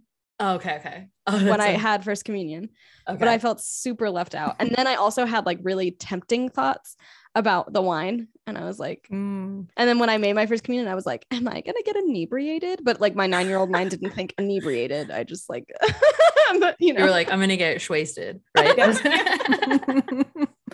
I was like really psyched on the wine, and then I had some, and I was like, that's fucking gross. I was telling Mary this weekend, I'm not baptized, but I went to Catholic school because my parents, it was what, I don't know, whatever. But I didn't get confirmed, obviously, and I couldn't take first communion. I had to wait outside in the parking lot while they did first communion so I could go to the party afterwards. So even then afterwards, like I still went to that school for like 2 or 3 more years. So every time we go to church, I would have that. I would sit and I would watch people go up and get that little wafer. And I'd be like, oh my God, like I bet that shit tastes so good. The body of Christ, I need it. And then I think I went to someone else's church and I went and I got communion. Oh, and I've done it a few times since then. Oh shit. Yeah. They don't know. They don't know. Now they do. And I did not live up to the hype. No. Fucking now you're going to hell, so I'm already doomed. There's like some cool churches that would have like chunks of bread. And I was like, actual snack and grape juice. And they're like, yeah, like slice me up a baguette. Like, I think Jesus would want his body to taste good. Jesus literally, like, he literally came to like abolish Judaism. And so he would not like the unleavenedness. Yes. He'd like, give me some yeast. Yes. Yeah. Oh my God. That's so true. Yeah. I would love the loaves and the fish, you know? Yeah, I would love it if like you could look inside of a tabernacle and it's like a sourdough starter in a jar. Like that's what the priests are actually doing every week. 1,000-year-old mother in the tabernacle. Those would be really good proofing chambers, actually. I think you're like onto something. What are the companies that are making the wafers? Like, are they religiously associated? Like, do they have priests? It's probably someone like adjacent to a Righteous Gemstone style family. There's like the wafer barons. Does it have to be blessed by a priest or something before it even goes to the church, or when it gets to the church? Or I think I don't know about that, but I think it gets blessed before. Okay. But then it also definitely blessed. Yeah. It's consecrated. To like become Jesus. It's some witchcraft. Before it's just some plain old crackers. Yeah. And I guess but again, I guess that would go back to the previous thing where it can't be too good. You can't enjoy it too much because then you would get tempted. Getting a little too close to the devil if you're having a good time. So. Gluttony. Yeah. Yeah. I'm going to hell for so many reasons. I'm way too much of a glutton. I could never. But yeah, I mean, the cool churches did have the good bread. But then I also had to go to Sunday school when I went to those. And that was always weird. You're talking about like youth pastors and stuff, right? They they got the good bread, but the weird other stuff. Something's got to give. You can't have it all. That's for sure. In the Eastern Orthodox tradition, the way that you take communion is like really crazy. Mary, have you been to an Eastern Orthodox? No. We had an Eastern Orthodox mass at my Catholic high school one time, in like a cross faith day or something. I don't know, some shit like that. Anyway, but like they have leavened bread and it's like a little cube. And the way that they deliver it, they put the wine, it's so weird, in a spoon, and then they put the bread on top of the spoon, and then you have to lean back, like they have to put the spoon into your mouth, but like the spoon can't touch your mouth for sanitary reasons. Even though in Roman Catholic Church everybody everyone's drinking from that same stuff and then they just wipe it. And they just fucking like swipe. Fine. As though the saliva isn't also transferring to the towel. But anyway, but so the spoon can't touch your mouth. So you have to like lean back. So you cross your arms over your heart and then you have to like squat and lean back. So you're like doing a vampire move. And and then they like the wine. Yeah. I feel like someone's gonna choke. Yeah. I was Also, not just terrified. wine with a piece of bread in it too. Yes. What? I was terrified that I was gonna like choke or gag when I went up to get communion. Did anyone like spill it? Oh, some people, yeah, people definitely had like spittle. And they would like try to wipe it away like without like really discreetly.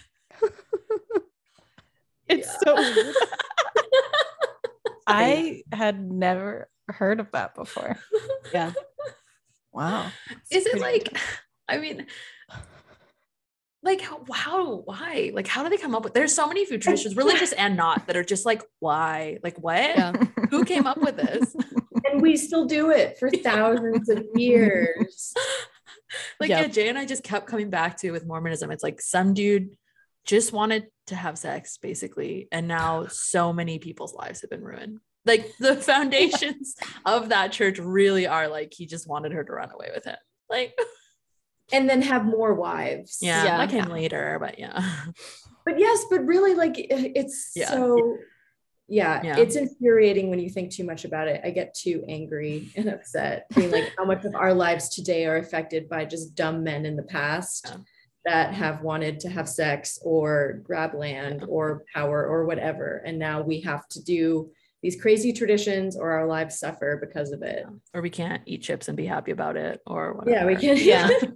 No chips. Yeah. Yeah. A spiral. I still can't The other thing get that that's image out of my mind. Sorry. Like, I'm gonna have to like go look this up. I know. after. I'm like, I is was that going to be just on gonna say- YouTube? Like, Oh, for sure. I'm sure someone took a video. Some parent probably was like, has lovingly put up a video of their child's communion, and we're just gonna watch Kids it. just like, oh, trying to like not choke on their wine, yeah. getting poured into their mouth. It's like a baby bird situation. Yes. Oh my God. Like, it's a weird, vulnerable position to be in, and just, oh my God, it's so weird. And then a whole church watching you too. Yeah. Oh yeah. Yeah. Yeah. And you know, if you mess up, they're going to talk about it later. Which they probably, the ministers probably will. But I also think that there's like everybody, well, at least in my experience, because this was a Roman Catholic high school, everybody was so like focused on like doing it right that nobody was noticing what was going on Okay, around that's them. good. Like whether other people were like fucking up or not. I would probably lean back to do it and then just die from panic. Just- And then faint. yeah, just catch the spirit straight to the ground. Like, Oh, so good. I also think it's funny that like people like around Easter Mass and stuff, people will have been fasting like for Good Friday and Easter Vigil and stuff. So that's why people like faint in church. Yeah. Yeah. they're overcome by hunger. That was also, God, I forgot about like Lent. I think I always gave up food, like some food Yeah. item. I don't think I Yeah. ever gave up anything else. I think most people do, right? Yeah. Always gave up chocolate. Yeah, I always gave up sweets. I I don't guess think some I was people- eating that much chocolate. You know, we just like didn't have a lot of sweets at our house. I was like, chocolate. I don't think I ever told my parents what I gave up, because they didn't, my dad wasn't religious, so he was just like, whatever. And I would have to say it at school. But then I think as soon as I walked away, I was like, you won't let me have that wine. I'm like, whatever I want. You had a double- Oh, sorry. oh, nothing. I just said she had a double life. Oh. I'm a Let Gemini. no more. So. Mm. Yeah, you never had to do anything like that though, right? Or like, Me? yeah. No.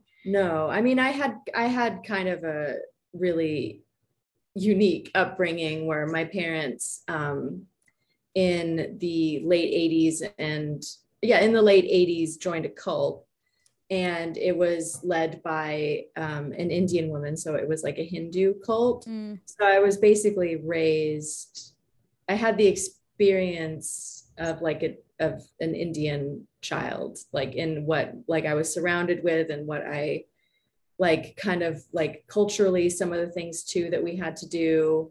I did eat a lot of Indian food when I was younger, but no, we had a lot of our own like rituals of like pujas that we would perform. There was nothing like Lent where you had to give up something every year, but there was a lot of like food associated with like getting like during a puja, which is kind of like there's like an altar and you have, I don't even know how to describe it. It's just various rituals and songs that you perform to like the deity. Mm-hmm. And this isn't even just like a cult thing. This is just like a Hindu thing that like people all over India do. But during it, you would present all these dishes of food to the front to go at the altar. So that's also something that, and it's usually like all sweets and like really good stuff. So that's also something that like I would look forward to the end also, because then we would all pass out the sweets and all get our plate and share the sweets and eat it. And that was also something that you wouldn't get all the time unless, you know, I went really out of my way to go buy or make those sweets, but I never did. It's kind of like almost, you know, how like you really look forward to Thanksgiving and you want the turkey and all that stuff when you could make it all year, but you don't. Right. So you really look forward to this meal. Yeah. But it was also like I was staring at like the reward the whole time. And I was like, I can't wait to the end until we can have, but you know, those were like presented to as like a gift, as like an offering. Yeah. It because I would be wasting the food. Was it did you have to be vegetarian? No, but a lot of people were vegetarian. It was kind of like a mix of people from all over India. So there were some people that were more vegetarian and some that weren't. There were always vegetarian options. Wow. For sure. Was it communal eating most of the time? Yeah, most of the time, like everyone who, you know, to be in the cult, you didn't have to live communally. There were centers and ashrams all across the world. And in half of my childhood, we had our own house. And then the rest of my childhood, we lived in an ashram, which was all communal. And it was like one woman, every day of the week would be assigned to cook. And then there was the main house and you would all go down and fill your plates and like eat. And it wasn't like forced to sit. We all had to sit with each other and stuff, but it was like, you know, the big table and you could either like, you know, you could sit anywhere and eat, but it was like, this was like the big meal for dinner. And if you didn't want to have to cook dinner, there was dinner. And there would be house meetings where people would figure out like how much food to buy for the week and, you know, who would make it and all this stuff. Wow. I never had to do that because I was a kid for most of it. And then when I left, I was around 16. And that's also when we moved out and we got a house too. But yeah, I never had to do any of that. But I never really also felt like I had control over food and what I was eating unless it was snacking and myself buying stuff for myself, because food was predetermined most of the time. And then also, you know, you live with people that maybe aren't the best cooks, but you have to eat their food. Yeah. That's fair. You're all in it together. Yeah. Yeah. I think that's what, when it comes to like people who like know their way around a kitchen or whatever, like what makes them sexy is also like when it tastes good. Yeah. Because having to eat someone's bland food is really bad, or it's unpleasant. Yeah. Oh yeah. And then especially if they're like, I feel like my nightmare is I make something and someone has it and they have to pretend like it's good. Like I try not to have that happen, but it probably has happened. That's just what I assume is happening every time I cook something. Oh my God. Jesse, like they're all pretending. It's not good. It's not good. But would we want them to say it's not good? Maybe not. Yeah. Well, maybe similar to like being canceled. Then I'd be like, I'm free. I don't have to do it anymore. Someone finally did tell me it's bad. No, I would be upset. But also free. So free. I mean, there like is a lot of obligation. I feel like when you're good at something to keep doing it, you know, like because people get upset if you don't. Yeah. Mm-hmm. But I feel like also my parents were really intense about cooking and food and like love to entertain and all this kind of stuff, but it's always was something that was very like intense.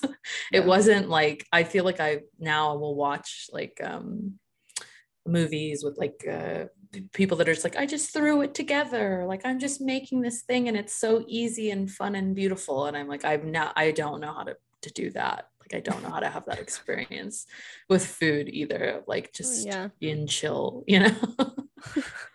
Yeah, I mean, I would imagine that you don't always want to cook when people want you to cook.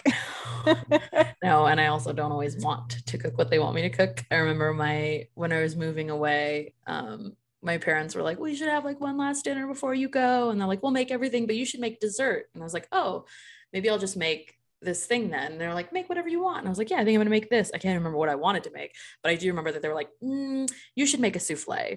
And I was like, I don't want to make a souffle. Like I wanted to just relax. This is my like going away dinner. And they're like, no, souffles are so easy. You should make a souffle. You should make a souffle. To the point where I was like, okay, you're saying I should make a souffle, but I have to make a souffle. You know, like I don't have a choice in this thing. And now I'm stressed. But I made the damn souffle and it was good, but it was like, oh my God. But yeah, I think that's, the facade of choice with eating and cooking too is major. I think especially if you're good at it. You get designated. It's a curse. No, I'm just kidding. But it is like it is harder to enjoy and just be able to relax on something when I know like what I can do versus what I want to do sometimes. You know, that makes sense.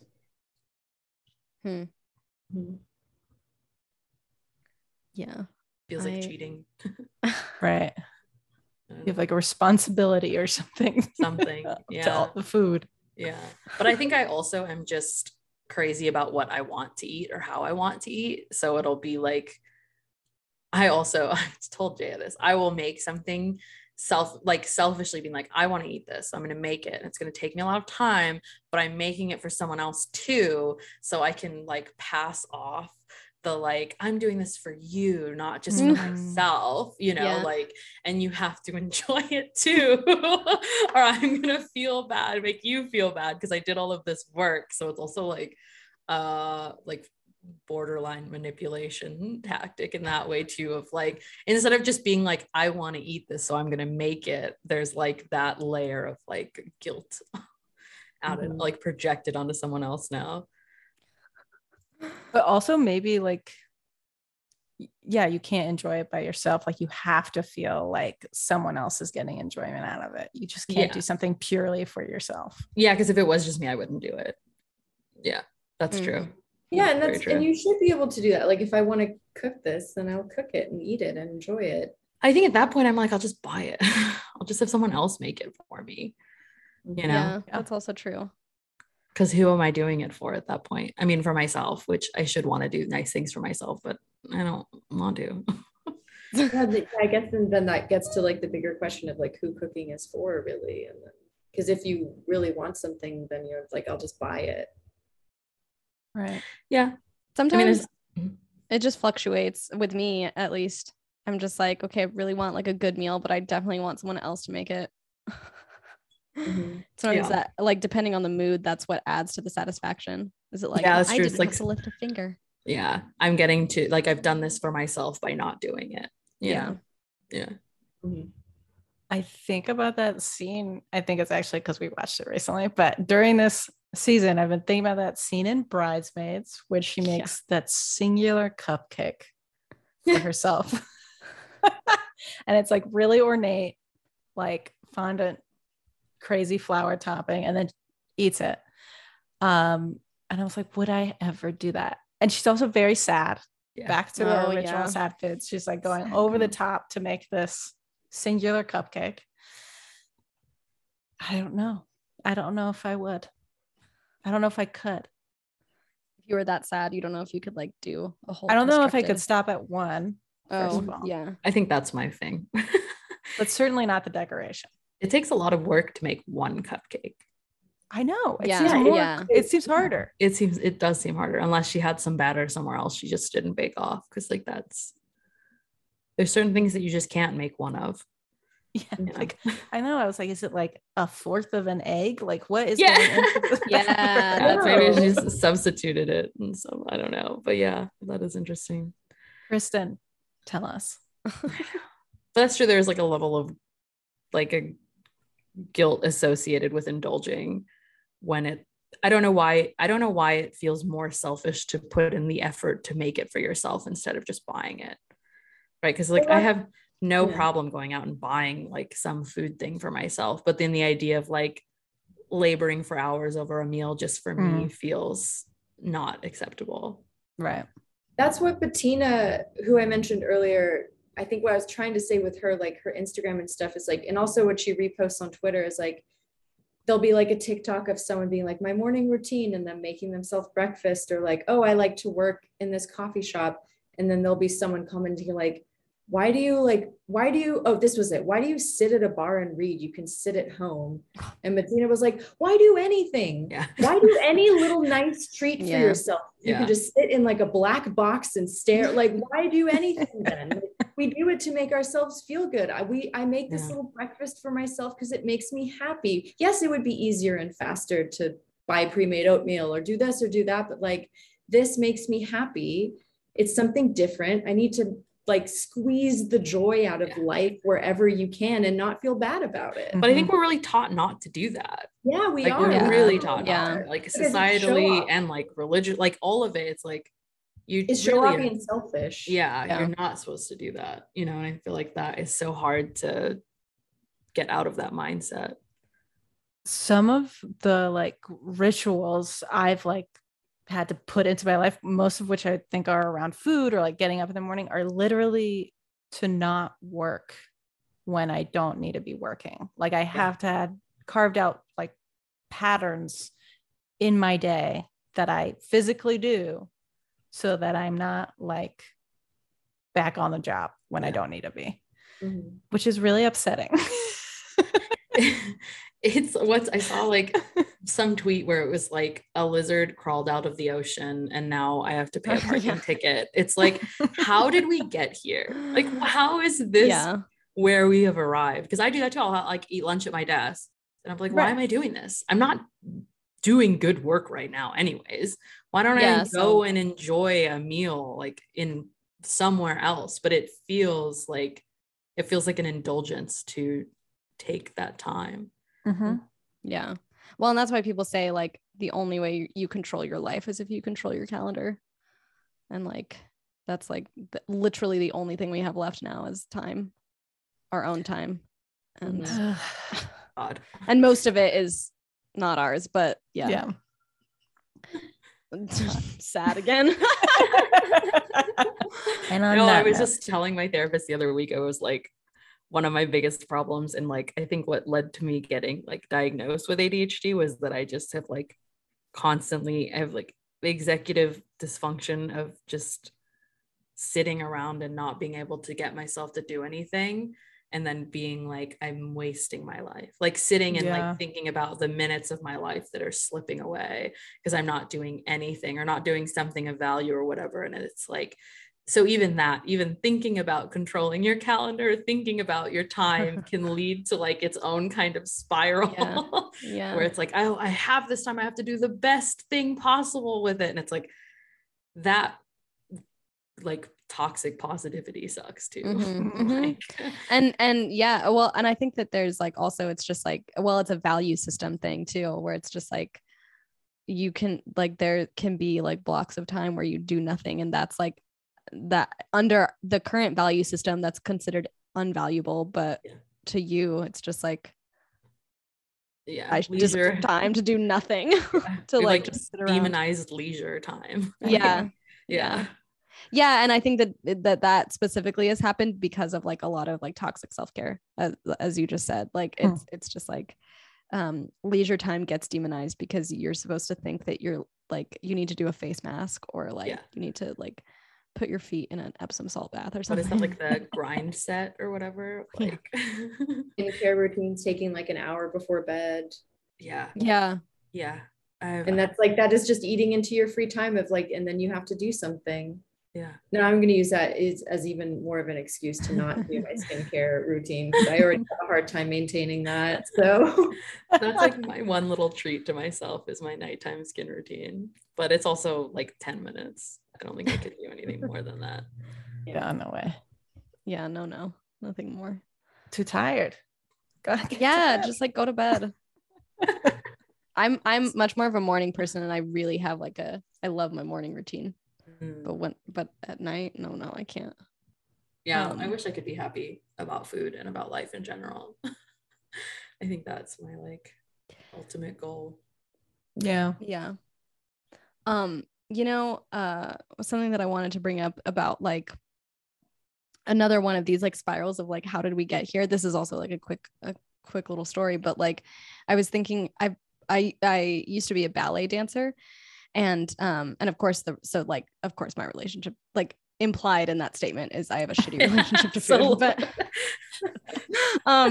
But like people, and and a lot of like the really trendy thing now in the last like 8 or 10 years, the really trendy thing is like for ballet dancers to like share like, oh, I carbo load all the time, because it is true. Like especially when you're doing shows, like, I mean, you're a professional athlete, so you have to be eating all the time, and it does eventually like burn off, whatever.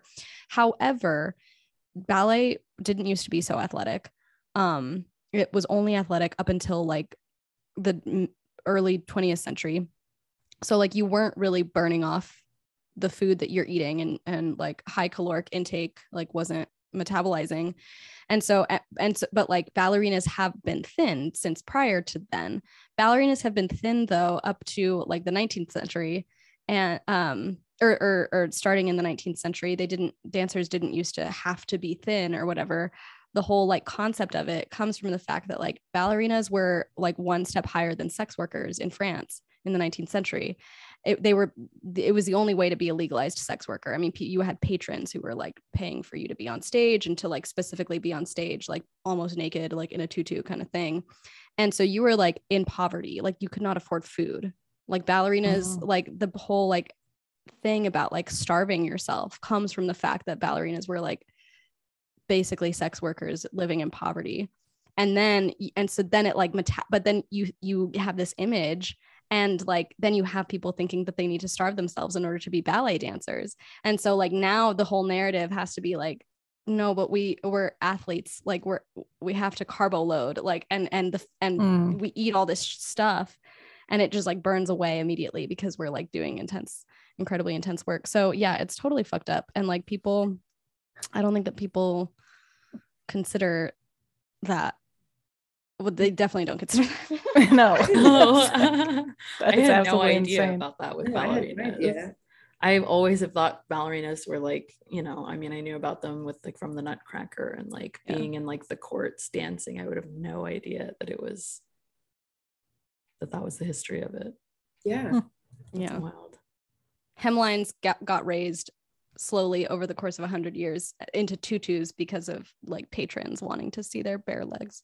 Wow, that's so interesting.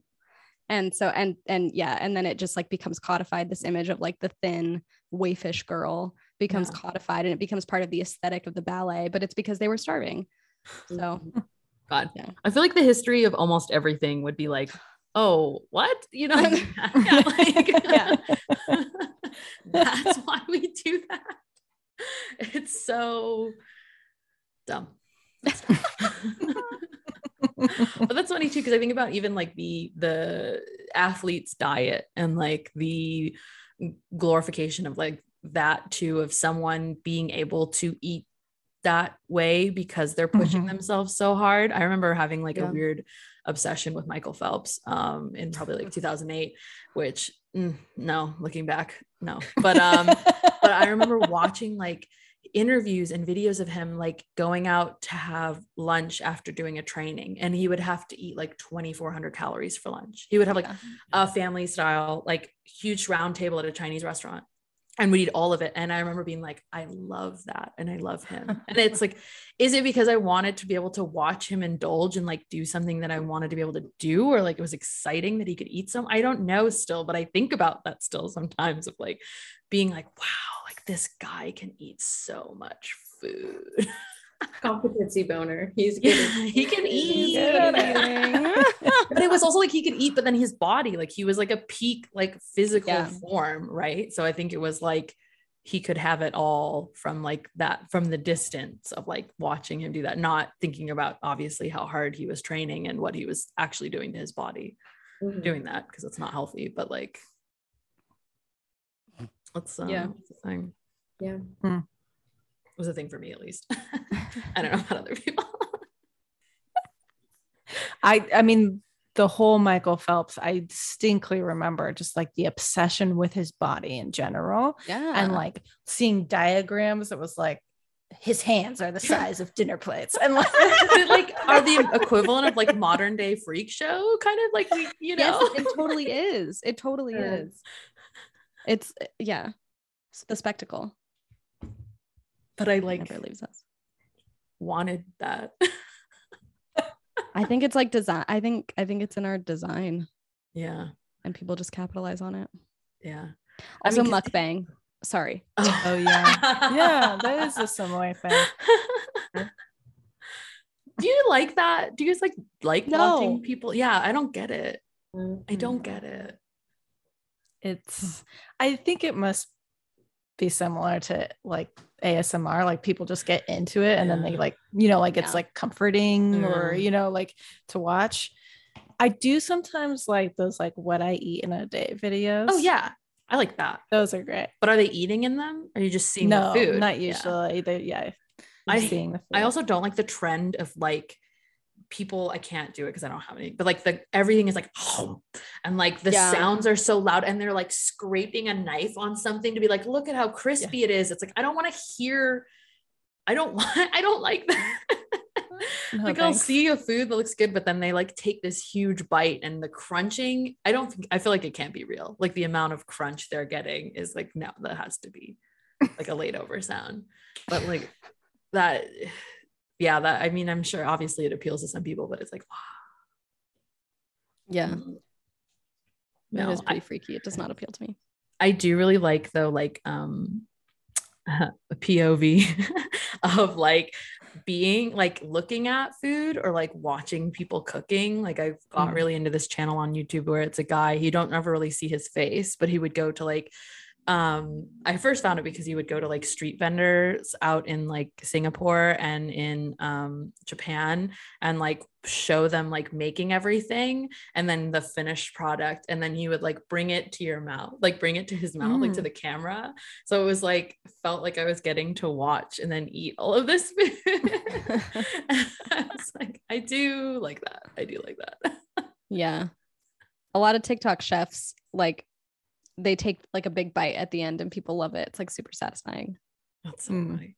I don't ever want to watch. I don't want someone to ever look at me eat. Like, I don't. Yeah, same. Yeah. That seems weird. Yeah. No, we won't do an eating show. Yeah. That's confirmed. Though, I mean, Compound Butter, Food Media Empire. Will just be Maybe you videos have of to Jay and do I. You're just gonna have to like record them with like an ASMR mic and then just record a set of like chewing and then you can overlay. We just that need to forever. hire Zoe Kravitz to do ASMR on a beer bottle, and I think that would just really take us to the next level. If we had just tapped into all of the things that could have blown up our magazine, it would be so cringe. Just so many awful trends that I don't know. We could just lean into it though and be like ironically cringe, right? Yeah, that's true. A lot of brands are doing that though. Yeah. But then I think it would become the thing where eventually we wouldn't be being ironic anymore. No, just Become cringe. Yeah, you either die a hero or live to see yourself become cringy.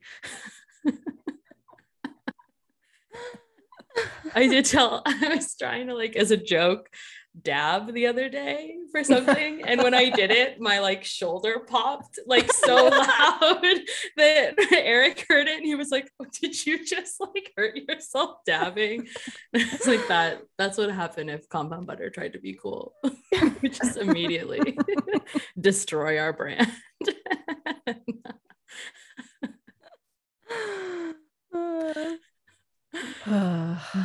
Well, you already are cool. Oh, Yeah. So we're fishing for that. I believe Mhm. you. You have beautiful covers. Thank you. Yeah. The design is like really, really, it's really stunning. Yeah. Yeah. And Try. maybe this is a good place to sort of wrap up, but you guys have a new issue coming out soon. Yes. Yeah, it should be out probably beginning of July if all goes well with the printer and everything. We never know. Like now in COVID times, printing is always up in the air. Supply chain. Supply chain. But hopefully, yes, in early July, I believe it will be out, and we're really excited about it. The cover's pretty cool. Mhm. Yeah, it's haven't the revealed it Escape yet, but yeah. issue. Is that what it's called? Escape. Yeah, the Nice. escape issue. Yeah. Nice. Yeah, it's actually a really fun issue. Sometimes our issues can be a sad, for lack of a better word, which may appeal to a lot of your users or listeners. But yeah, this one actually is pretty fun and lighthearted, which is sometimes a rarity for us. So that's nice. It's been a nice escape for ourselves too. Ooh, Oh, nice. Can tell you're in publication. Yeah. That brain. promo copy. Escape with the escape issue. It's done. It's perfect. But it'll be a fun one. And people can find your magazine on the internet at compound-butter.com. Yes. We had to go with the dash because someone else has owned compoundbutter.com for like 20 years. And it's just like an Angel Fire page about compound butter, like the actual butter. So, Well, I would have. We have a couple stores around LA that carry us too. If you go to our website, we list them, and some places in Seattle too that carry us. We have a very small list, but we're also on Instagram at Compound Butter Mag. Mhm. yeah, go follow them and pre-order the new copy and get the old copy. Yeah, we still have the Our Club issue, which is the issue that previous issue, and we have some of the Comfort issue left too. So Nice. once things sell out, we don't really do a new run a lot of the time. So special kind of limited edition. Yeah, that kind of stuff only appreciates in value. So yeah, someday someone will be in a divorce court dividing up their copies of Compound Butter. Yeah. yes, That could be you. that's a Listener. great vision.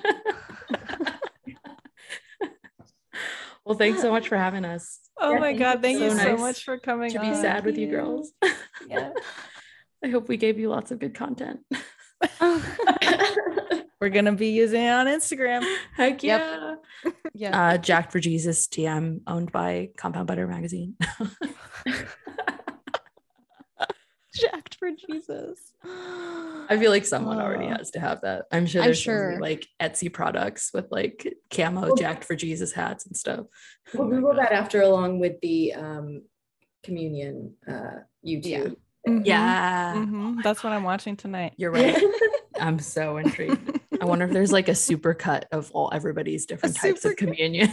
People falling over. Yeah. We're gonna have to see. It's gagging. Yeah. Thank you, Jay and Jesse. Yeah. Thank you so much for having us. It was super fun. Did you know there's a place on the internet where you can get exclusive access to Sad Girl Syllabus news? You can join our Sad Girls Club by signing up for our newsletter at sadgirlsyllabus.com. And with the newsletter, you'll see updates on new episodes, announcements on content and stuff, extra insights, links, reading lists, resources that don't make it into the podcast episodes. And when you sign up, you get a little gift from us. It's a reading list, a Sad Girl Syllabus, actual syllabus, Sad Girls 101. And if you want to support the podcast, you can head over to patreon.com/sadgirlsyllabus. And for $5 a month, you can watch all of our director's cut video episodes and get bonus episodes when they come out. If you like what you hear, also please think about rating the pod on Apple Podcasts, sharing this podcast with your friends. Yay. It's really the best way to support us, is to help spread the word. So subscribe to our newsletter and follow us on Instagram at Sad Girl Syllabus.